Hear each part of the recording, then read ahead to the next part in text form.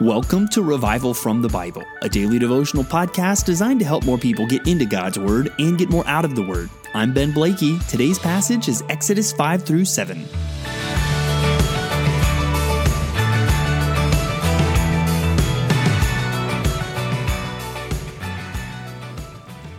When I am wrestling with my 5-year-old son, who do you think is going to win? Well, obviously, just about the case for any father and their son, the father is going to win. The father has more strength than the 5-year-old. Whenever the father wants, he can pin the 5-year-old to the ground.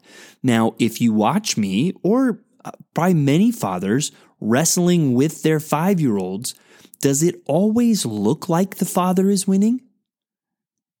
No. Sometimes it might appear like the 5-year-old has the upper hand. But as a father, trust me when I tell you that is all part of the plan, right? I am allowing him to have the upper hand momentarily for a greater purpose. And in that moment, the greater purpose is more fun, more enjoyment with my son. What we need to think about is God versus Pharaoh. The difference in strength between me and my 5-year-old pales in comparison to the difference between God and Pharaoh. God can crush Pharaoh at any moment he chooses. But what we are going to see is that there are going to be moments where it seems like Pharaoh is getting away with it, or even right off the bat, it seems like Pharaoh does something that instead of helping the people of Israel, which is what they're expecting with this promised deliverance from God, they actually feel hurt. And what we want to see today is that God has a greater purpose.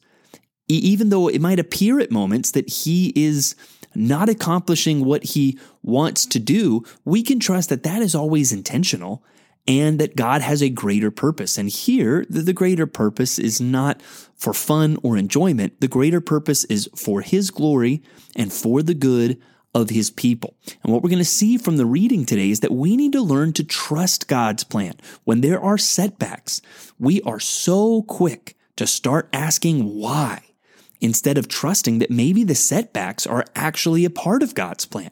Maybe the setbacks are actually specific things God will use to do exactly what he has said he will do. We will see that as we look at Exodus 5 through 7. So we've seen the call of Moses in Exodus 3 and 4, but now Moses and Aaron go to Pharaoh, and they say, "Thus says the Lord, the God of Israel, let my people go, that they may hold a feast to me in the wilderness." Now you might be thinking, weren't they supposed to go all the way out of Egypt and go back to the promised land? Remember, God has a plan. This is where God told them to start. But Pharaoh says, "Who is the Lord, that I should obey his voice and let Israel go? I do not know the Lord, and moreover, I will not let Israel go." Wow, that's a pretty insolent statement. And you'd almost think, why doesn't God strike him down right there on the spot for the mocking and disrespectful language that he uses right here?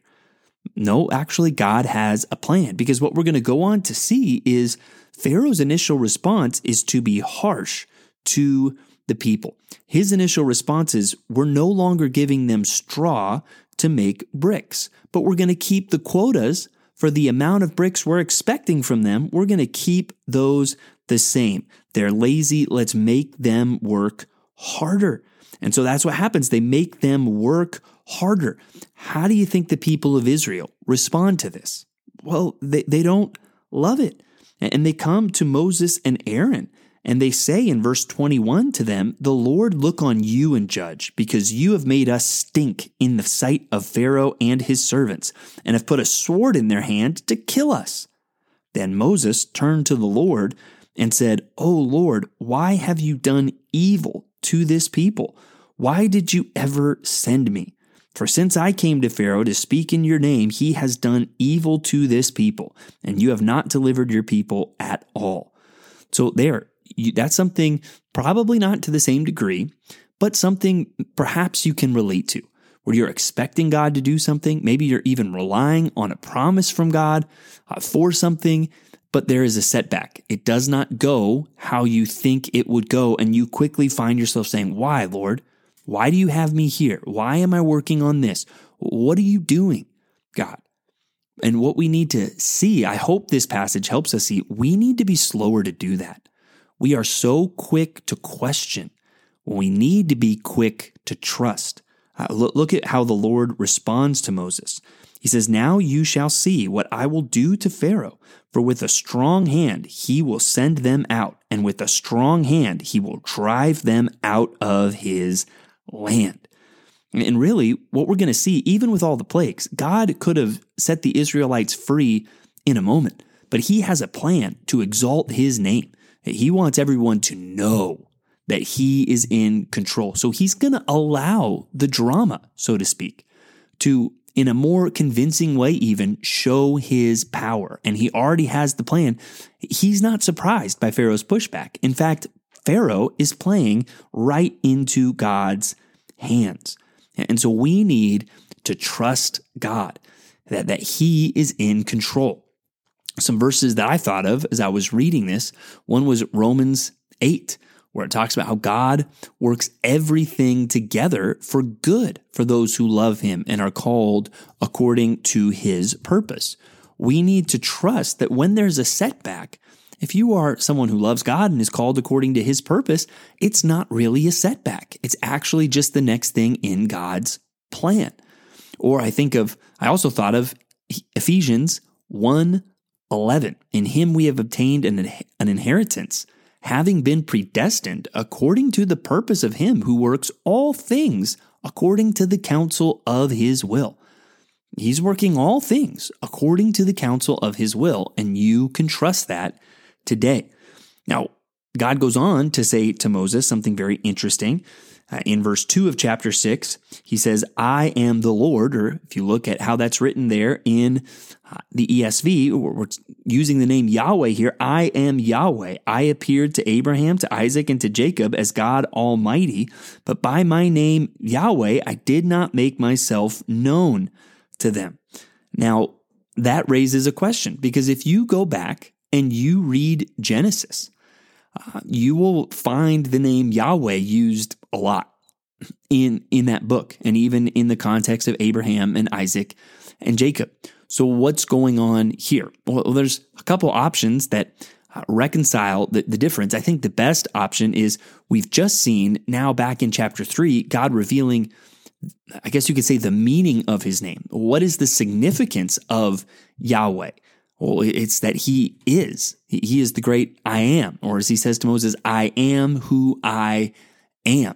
And I think that's the best explanation to help us understand this passage. What is he meaning by saying, "I've not revealed myself to that"? Well, they didn't know what that name meant, but now it is known what it is.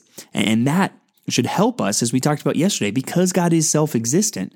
We can trust that he is a promise keeper because he depends on no one. He doesn't depend on anything. He is self-existent. He is self-sufficient. He is. And Moses tries to relay this message, but it doesn't seem well received. Verse 9 of chapter 6 says, "Moses spoke thus to the people of Israel, but they did not listen to Moses because of their broken spirit and harsh slavery." And before you judge the people of Israel here for not immediately listening to Moses, don't underestimate how harsh their slavery was and how broken their spirits may have been. There may come a time where you are honestly struggling to trust God because you have gone through some hard things. And that's not an excuse for us to abandon God. But even just as we encourage others, it's good for us to realize sometimes people's spirits are crushed, and we need to be patient with them, continue to point them to the Lord. We also see the genealogy of Moses and Aaron in this section, and we see one thing just to note from this that will have ongoing significance in the Old Testament. Moses and Aaron are from the tribe of Levi, and the Levites will end up being kind of the priestly tribe. And Aaron, really, we will see, is set up as the first high priest, the first main priest, as we see the tabernacle built and offerings begin to be offered. So that information is there. But then chapter 7 brings Moses and Aaron back before Pharaoh. And notice how it begins with God acting as if his plan is right on track. God is not adjusting, right? You think of football teams and how they go into the game and they have a game plan and they always talk about those halftime adjustments. God isn't making any halftime adjustments here. His original game plan is working. And he says to them in verse 3, "But I will harden Pharaoh's heart, and though I multiply my signs and wonders in the land of Egypt, Pharaoh will not listen to you. Then I will lay my hand on Egypt and bring my hosts, my people, the children of Israel, out of the land of Egypt by great acts of judgment. The Egyptians shall know that I am the Lord, when I stretch out my hand against Egypt and bring out the people of Israel from among them." So there you see God saying, I have a plan.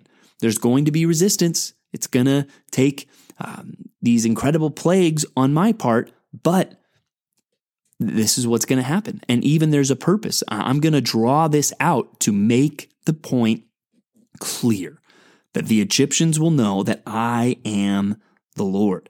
And so then we get into kind of this sign that God told Moses he would give him of laying down his staff, it becoming a serpent. And even there's superiority shown as the Egyptians mimic that. The serpent that comes from Aaron's staff gobbles all the rest of them up.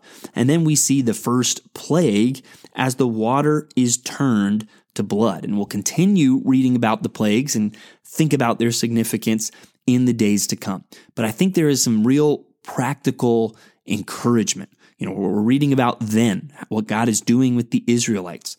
Always, God keeps his promises. God accomplishes his plan. Even when it looks to us like a setback, God is still accomplishing his plan. So now you need to trust God. And there may be things that happen to you today that might feel like a setback. There may be things that you are waiting for that you might think these are good and godly things to desire, and you're waiting longer than you thought. Trust God's plan. Let's be slower to question God and ask why, and let's be quicker and more firm in trusting God's plan. Thanks for digging into God's Word with me today on Revival from the Bible. For more resources, check out revivalfromthebible.com. To learn more about Compass Bible Church Treasure Valley, go to compassbible.tv. The grace of our Lord Jesus Christ be with you.